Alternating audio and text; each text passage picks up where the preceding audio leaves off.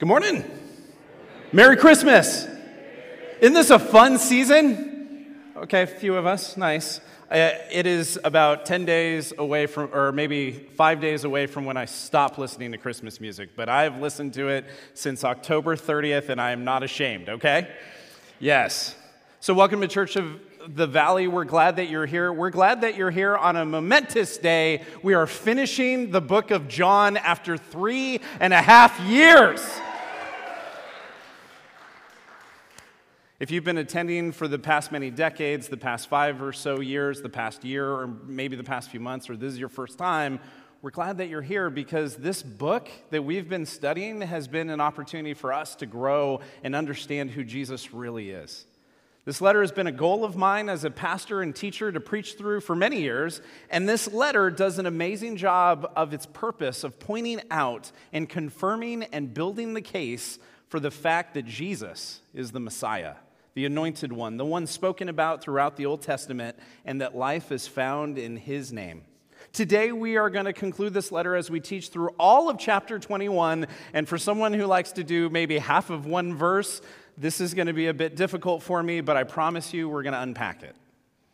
Next year, we're going to begin the book of Acts. After this letter, which at the beginning of the book of Acts, Jesus' ascension takes place, because at the end of John, we see his resurrection and his showing himself to many people.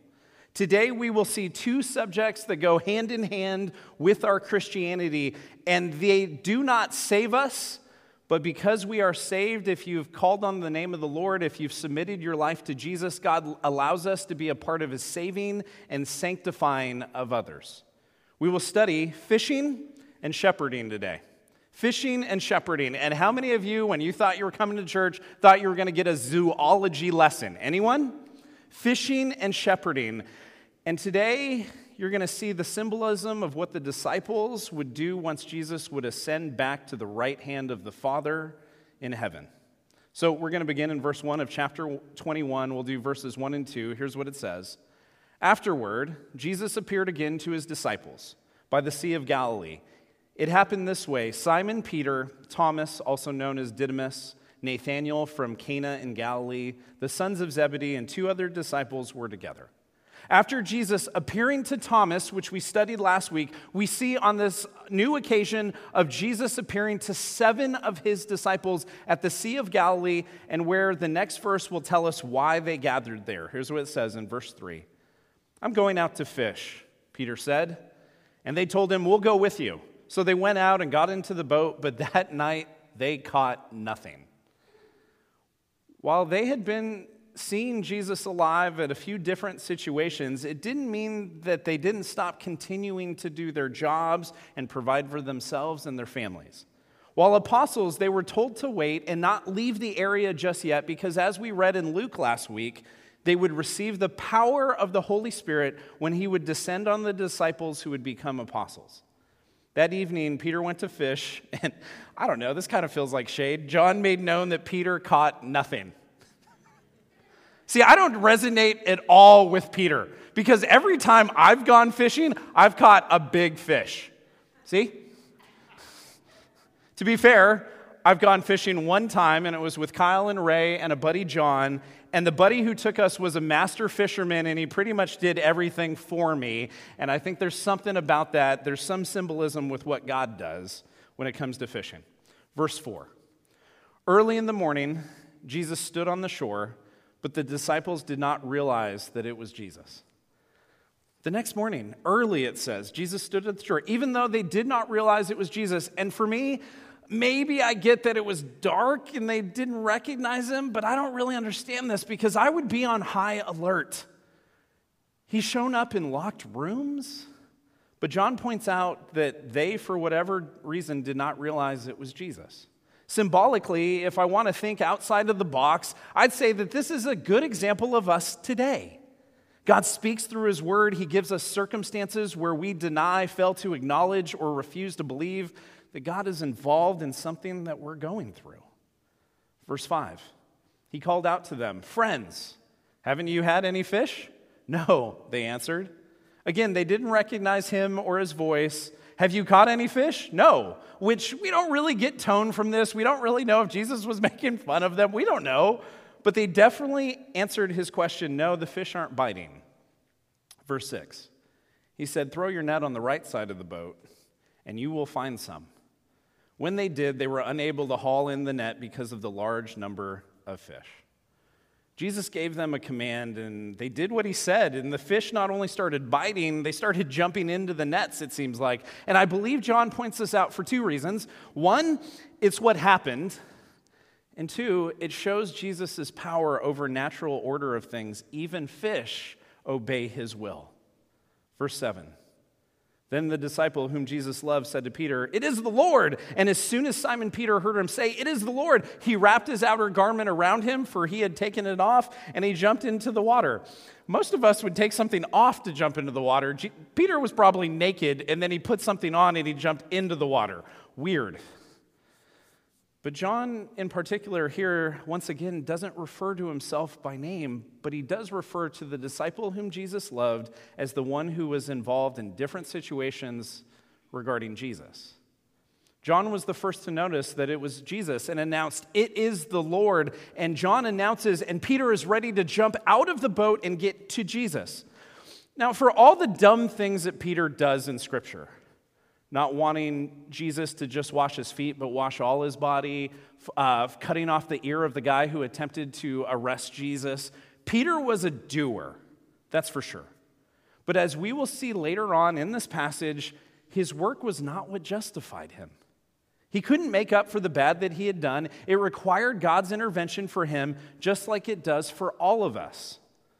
Verse 8, the other disciples followed in the boat, towing the net full of fish, for they were far from the shore. They were not far from the shore, about 100 yards. When they landed, they saw a fire burning of coals there with fish on it and some bread. Jesus said to them, bring some of the fish you have just caught. So Simon Peter climbed back into the boat and dragged the net ashore. It was full of large fish, 153, but even with so many, the net was not torn. I do think that not only did this happen, but that John included this portion not to just show off Jesus' power over fish, who seem to listen to God better than people do. See, Jesus was the OG Aquaman, for the record. Yeah, no one likes Aquaman, except for Jason Momoa. No, John included this because it was symbolic of the ministry that the apostles would have. They, not because of their wisdom or their ability, but because of God's word, commission, and commands, his disciples would then fish for people. And men, women, and children would come to Christ through the power of the Spirit. A couple of things I want to bring to your attention in these few verses is that Jesus had a breakfast barbecue set up already with burning coals, fish, and bread, and Jesus had already provided this as they came to shore. Also, John points out that Peter, who went to retrieve all the fish, brought back how many? 153, which is a very specific number, don't you think? Why does John use such a specific number? Well, the symbolism and assumptions that I have read that many people have brought up really are not very compelling or convincing. About the only one that I appreciate is that an early church father known as Jerome in the 4th century theorized that 153 represented the different types of fish that were known in the 1st century. We know there are plenty more fish than that now, but in the 1st century, Greek understood about 153, representing that the gospel is available to any and every type of race, color, and creed. Well, I don't know for a fact that 153 represented that. It was affirmed by theologians that I respect, like Augustine. So let's be clear. The gospel is for everyone. It truly is. There isn't a person on earth that has outsinned the cross, which sounds great. It means mercy and grace are available to you. But what about when that mercy and grace gets extended to someone that we don't think deserve it? The definition of mercy is to not get what you deserve. And grace, the definition is to get what you don't deserve. And far too often we believe God did this for us while concluding he shouldn't do it for others. The beauty of the gospel is that compared to God, you and me, none of us are owed a thing but wrath and death. Yet God in his power and grace gives us right standing with him. Not because of what we have done, but because of what Jesus Christ has done for us. And we are effectively given Jesus' reward because he was perfect and not our own deserving of wrath, even though we are sinful. This is good news. And to truly understand grace is to acknowledge that no one deserves it, even those of us who have already received it. It's not by just thanking God for grace. It is by being grateful enough to God to know that God can give it to whomever he chooses. Let me tell you a story that Jesus shares in Matthew 20. It's a bit of a parable. He says it this way: "For the kingdom of heaven is like a landowner who went out early in the morning to hire workers for his vineyard. He agreed to pay them a denarius for the day and sent them into his vineyard." Denarius was known as a day's wages. "About 9 a.m, he went out and saw others standing in the marketplace doing nothing. He told them, 'You also go and work in my vineyard, and I will pay you whatever is right.' So they went. He went out again about noon, and about 3 p.m, did the same thing. About 5 p.m, he went out and found still others standing around. He asked them, 'Why have you been standing here all day long doing nothing?' 'Because no one has hired us,' they answered. He said to them, 'You also go and work in my vineyard.' When evening came, the owner of the vineyard said to his foreman, 'Call the workers and pay them their wages, beginning with the last ones hired, and then go on to the first.' The workers who were hired at about 5 p.m. came, and each received a denarius. So when those who came, who were hired first, they expected to receive more, but each one of them also received a denarius. When they received it, they began to grumble against the landowner. 'These who were hired last worked only 1 hour,' they said, 'and you have made them equal to us who have borne the burden of the work and the heat of the day.' But he answered one of them, 'I'm not being unfair to you, friend. Didn't you agree to work for a denarius? Take your pay and go. I want to give the one who was hired last the same as I gave you. Don't I have the right to do what I want with my own money, or are you envious because I am generous? So the last will be first, and the first will be last.'" The thing that I hope we get from this is that none of us deserve grace. So none of us should assume that we deserve it more than someone else, or be frustrated with someone who has received grace who perhaps has not worked in your mind as hard as you have. Grace is not earned. Grace is a gift from God. Merry Christmas. Verse 12. Jesus said to them, "Come and have breakfast." None of the disciples dared to ask, "Who are you?" They knew it was the Lord. Jesus came and took the bread and gave it to them and did the same with the fish. This was now the third time that Jesus appeared to his disciples after he was raised from the dead. Jesus continues to serve his disciples even after his resurrection. And as John states, this is the third appearance to the disciples. Verse 15. When they had finished eating, Jesus said to Simon Peter, "Simon, son of John, do you love me more than these?" "Yes, Lord," he said, "you know that I love you." Jesus said, "Feed my lambs." There's so much here, and I'm going to try to keep it concise because Christmas Eve is on Friday. First thing, Jesus asked Peter to do you love me more than these? What are these? Well, different theologians have different guesses, and some believe these mean the fish that are being caught, which could represent the world or other believers, or even Peter's comfort and his profession. A case could be made for all of that. But I'd say that whatever these that Jesus says are, the contrast needs to be that the love for Christ is preeminent.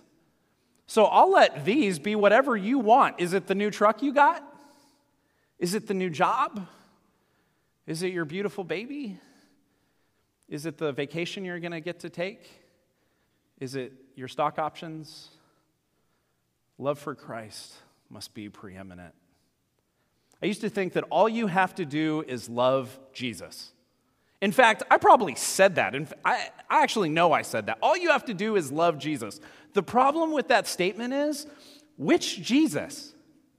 Because even though when I said it, I implied the Jesus of the Bible, ironically, not everyone who says they're a Christian gives a flip about the Bible. Imagine that. Loving Jesus is not a junk drawer of emotion for a deity that one cannot see. Loving Jesus has to do with pursuing who Jesus says that he is, and not just trying to do what Jesus did, but to receive the fact that Jesus accomplished what you could not do for yourself. So what are these? I don't know. But I think it's safe to assume it had to do with anything that could compete for your affection over Jesus. It's okay to love things that are not Jesus, but your love for Jesus ought to not be competitive with anything else. So Jesus asked Peter a first time, "Do you love me?" And Peter says, "Of course." And Jesus says, "Feed my lambs." I believe what Jesus meant regarding Peter being reinstated as an apostle was the truth of the word, the unpacking of the scriptures, filtered through the gospel message, was something that Peter was expected to do as an apostle. Lamb is a young sheep. It's under a year old, and Jesus uses this term because we are sheep. I'm a sheep. Some of you remember, that's fantastic. And babies in the faith need more care. They need more training. They need more hand-holding. They require more patience. They need to be fed because they don't know how to feed themselves. So Jesus says to Peter, your application of loving me is to feed, point back to, equip these lambs in the truth of my word. Church, it's easy to see the correlation between lambs and our children. It's part of the reason why we invest so much in our children's. We have a children's director who's pretty amazing, in my opinion. I'm just a little biased. We have a family pastor who's pretty amazing, and I'm also a little biased there, too. And we believe that every parent needs some encouragement and resources to help equip their children in the Word of God. But I think this goes beyond the similarities of baby sheep and a child. I believe Jesus made this a lot more broad, meaning those who are young in the faith, those who do not know how to feed themselves, those who still speak proudly, those who are still emphasizing things that God doesn't emphasize in His Word. This is a lot broader than just young. And Peter and all the apostles were entrusted with the charge of feeding these babies, feeding these lambs, so they could grow up in the Word of God and be nourished by the truth. Feeding lambs is the beginning of helping people think biblically. And I really think that this may be one of the best things that we can do for any and everyone, is to hope that they understand this. Thinking biblically means to go to God's word in context regarding situations rather than your own wisdom or Google. It's okay to Google verses, but I wouldn't go to Google to figure out the big issues of life when God has given us His very words. Again, verse 16, Jesus said, "Simon, son of John, do you love me?" He answered, "Yes, Lord, you know that I love you." Jesus said, "Take care of my sheep." Again, Jesus asked Peter about loving him, but what name does he use when he's talking to Peter? He calls him Simon, son of John, his natural name, the name that was given to him since birth. Not the name that Jesus had given him, Peter. Why? Don't know. But possibly because Jesus wanted to show Peter that he has changed, that he has a new name, that he is a new creation in Christ, like all of us are when we commit to Jesus. Jesus asked Peter a second time, "Do you love me?" And Peter says again that he knows that he does. So Jesus replies with, "Tend or take care of my sheep." Peter, the disciple who had become an apostle with the other disciples who had become apostles, had a high calling of taking care of Jesus' people, which is known as the church, for sharing the burden of spiritual responsibility with the Lord. Now, ultimately, God is the one who does the work through the indwelling of the Holy Spirit in Peter's life and the apostles' lives, and the apostles yet still had to put in effort as they were representing Christ. For myself and the other elders and leaders in the church today, while we are not apostles, all right? We are not apostles. Not lowercase, not uppercase, we are not apostles. Nor do we or should we ever pretend like we have that kind of authority. But we do have a responsibility to tend to the sheep within the church of the living God. Now, do we do that correctly all the time? Everyone look at an elder. Elders, raise your hands. There's Mike, there's Chris, there's Kyle. Where's Mark? There's Mark's hand. Where's Daniel? Daniel's hiding. All right, I want you to look at an elder as they raise keep your hands up. All right, here's the question. Do we always tend to the sheep correctly in the church? As you're looking at these elders, here's the answer. No. Okay, you guys can put your hands down. We don't. We don't always do it correctly. We're fallible people. But we as leaders attempt to hold one another accountable to what we believe God's word says when it comes to shepherding and caring for the sheep. And even though we don't do it perfectly, we pursue the perfect one. Amen? Amen. Sometimes tending to sheep means allowing people to make their own mistakes. Parents, you know what I'm talking about. Sometimes it just means being there for them after the sheep has skinned their knee and just be there to bandage them up without telling them, I told you so. Sometimes it means sharing a hard truth that might not be heard but still needs to be said. Sometimes it's choosing the biblical thing to do rather than the nice thing to do. Sometimes. But Peter, while being reinstated, was being told that caring for God's sheep was high on his priority list from the Lord. It was high on his job description from the Lord. Verse 17, the third time Jesus said to him, Simon, son of John, do you love me?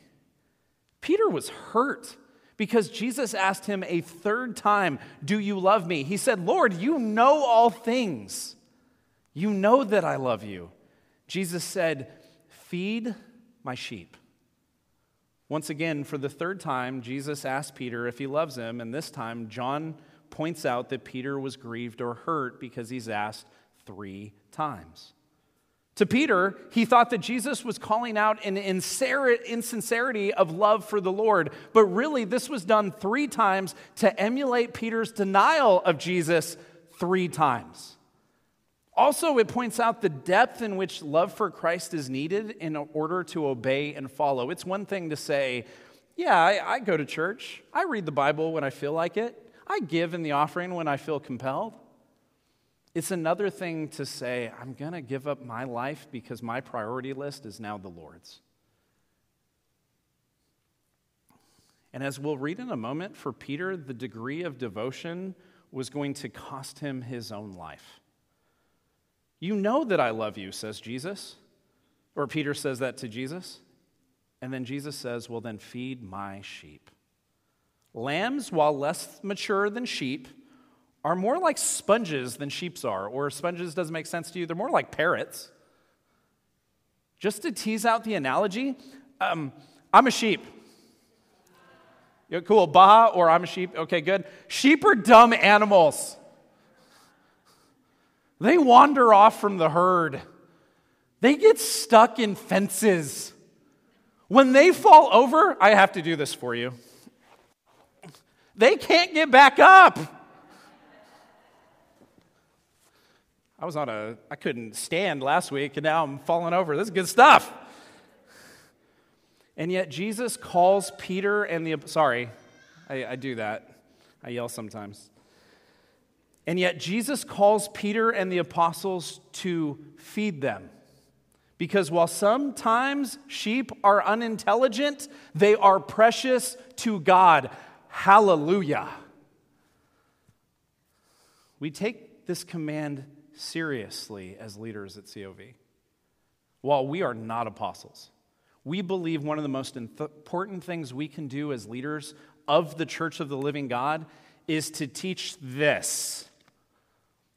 To teach this, to read this with you. We primarily teach through books of the Bible because there is nothing more important than we can do than read and discuss the actual words of God with you.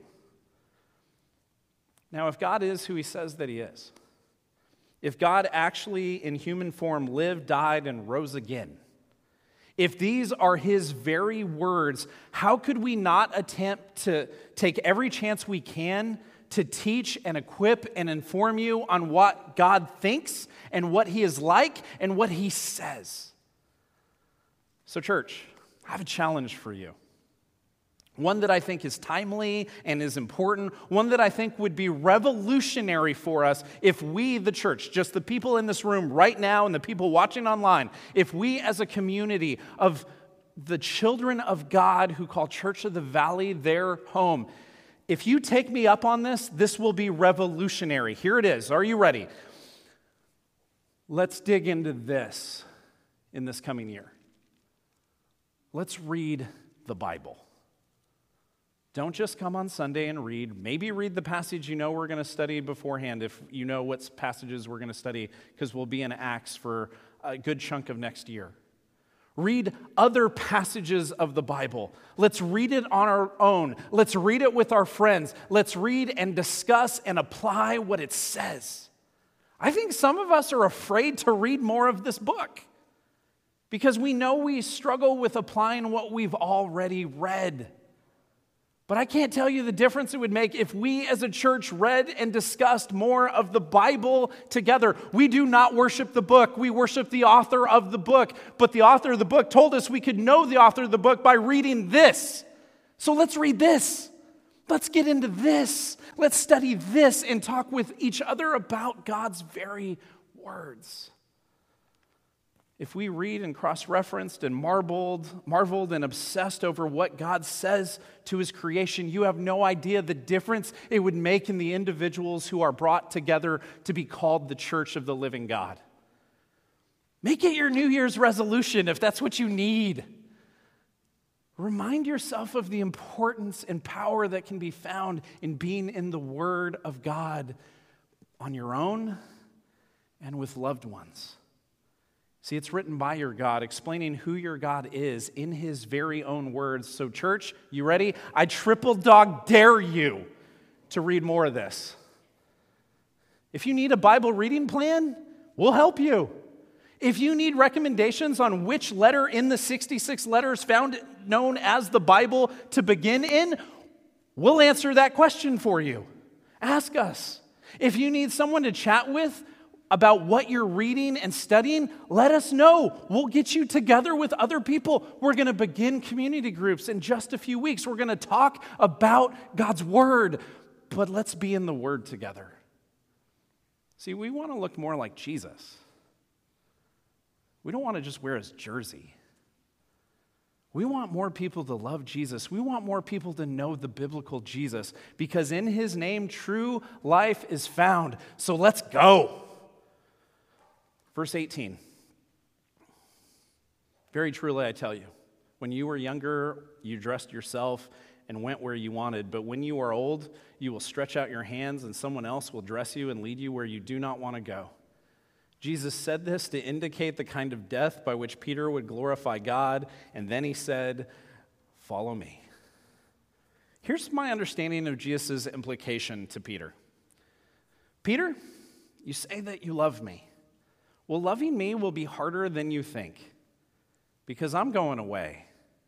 And you and the other apostles, via the gift of the Holy Spirit, are tasked with proclaiming who I am. And Peter, you're a bit of a people pleaser, it seems like. You're going to be hated. You're going to be hurt.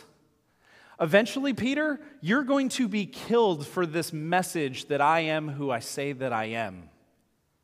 So if you love me, Peter, count the cost. Because being my disciple, being my apostle, my ambassador, my representative, means you live for me now. Not for yourself.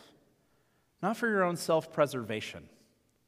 I am your God, and you will follow me even unto death, even unto crucifixion. Verse 20. Peter turned and saw the disciple whom Jesus loved was following them. This was the one who had leaned back against Jesus at the supper and had said, "Lord, who is going to betray you?" And if I'm writing this, I would have been, "And that was me." That's what John should have said, but whatever. Verse 21, when Peter saw him, he asked, "Lord, what about him?" Jesus answered, "If I want him to remain alive until I return, what is that to you? You must follow me." I'm not sure if Peter's intention here is to care about John's future or if Peter is just being competitive or what. But Jesus shuts down Peter's question. as Jesus makes clear that his intentions are his own, and we, church, don't always get to be let in on why God does what he does. But Peter and us, we need to trust God rather than question him. If God is God and we are not, then we exemplify our love and devotion by trusting him at his very word. As a Christian, trust is the target, more than attempting to understand why everything happens the way that it does. Verse 23, because of this, the rumor spread among the believers that this disciple would not die. But Jesus did not say that he would not die. He only said, if I want him to remain alive until I return, what is that to you? John is kind of meta here. He's writing on the island of Patmos where he has been exiled to die. And yet he hasn't died yet, and he is writing, but he is making known that the intent was not that John wouldn't die, but that Jesus can do what he wants with those that are his. Verse 24, this is the disciple who testifies to these things and who wrote them down. We know that his testimony is true. John affirms his own writing. He swears by it, if you will. He testifies that what he has written down is true and is from him, and that he was an eyewitness to what was written. Verse 25. Jesus did many other things as well. If every one of them was written down, I suppose that even the whole world would not have room for the books that would be written.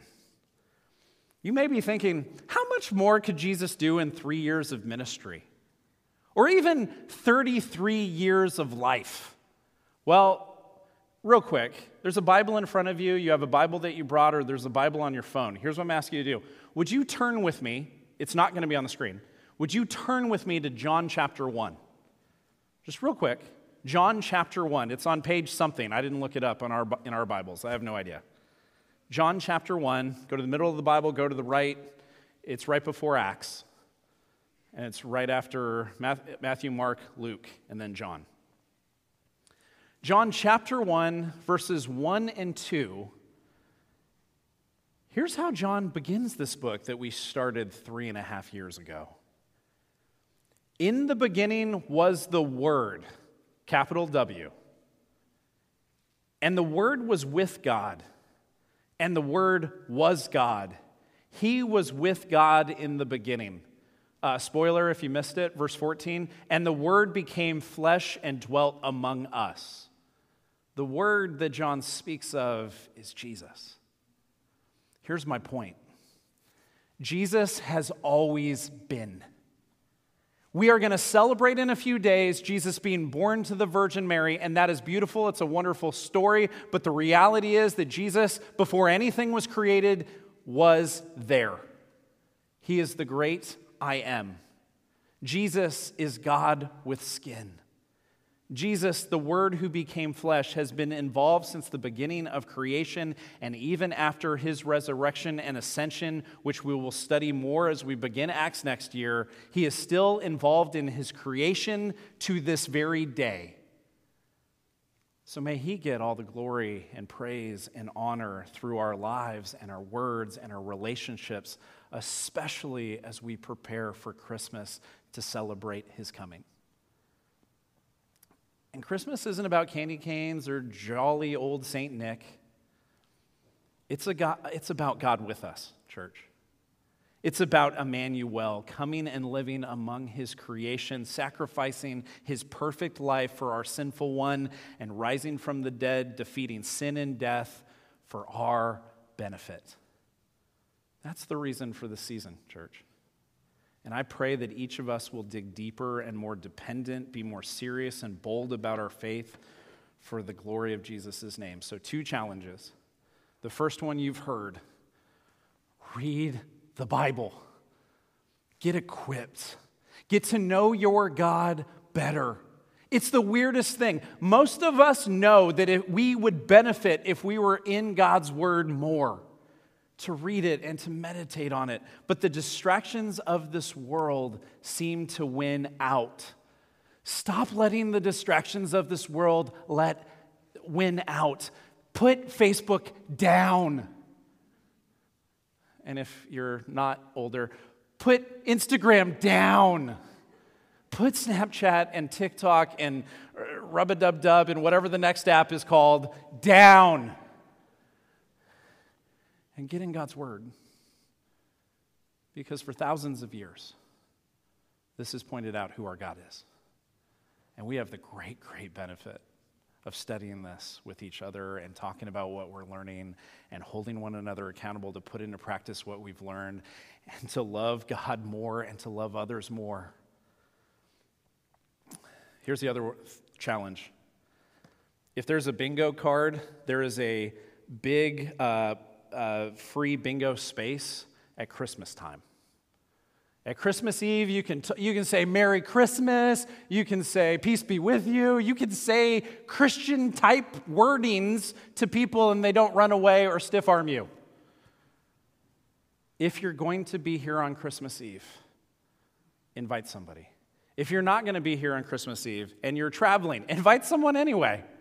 Tell them, hey, I won't be there, but I'd love to see you go check out my church family. Invite them to Christmas Eve.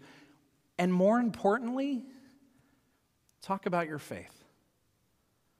Don't keep it to yourself. Don't be a 007 agent Christian. How was your Sunday? Oh, it was good. Garoppolo did all right. No. Man, I learned about Jesus on Sunday. You want to talk about that? No. Okay. But be willing to bring it up. Worship team, would you come join me up here? Father, it is such an honor to open up your word, such an honor to be with your people. God, what a privilege it is to have studied the book of John together as a community. Lord, I pray that none of us would feel like we've got it figured out. God, I pray that I would be back in John sometime soon next year, reading for my own personal development. God, I know how to feed myself to an extent, but I'm grateful for a church that can help me do that as well. And so, God, I pray that that would be the consensus amongst our people, that we'd want to be in your word. We'd want to be reading it and putting it into practice for the glory of your name. God, thank you for this church. Thank you for the opportunity we have as a community to be real about your word. Would you be blessed and honored as we praise you in song? We love you, Lord. In Jesus' name, amen.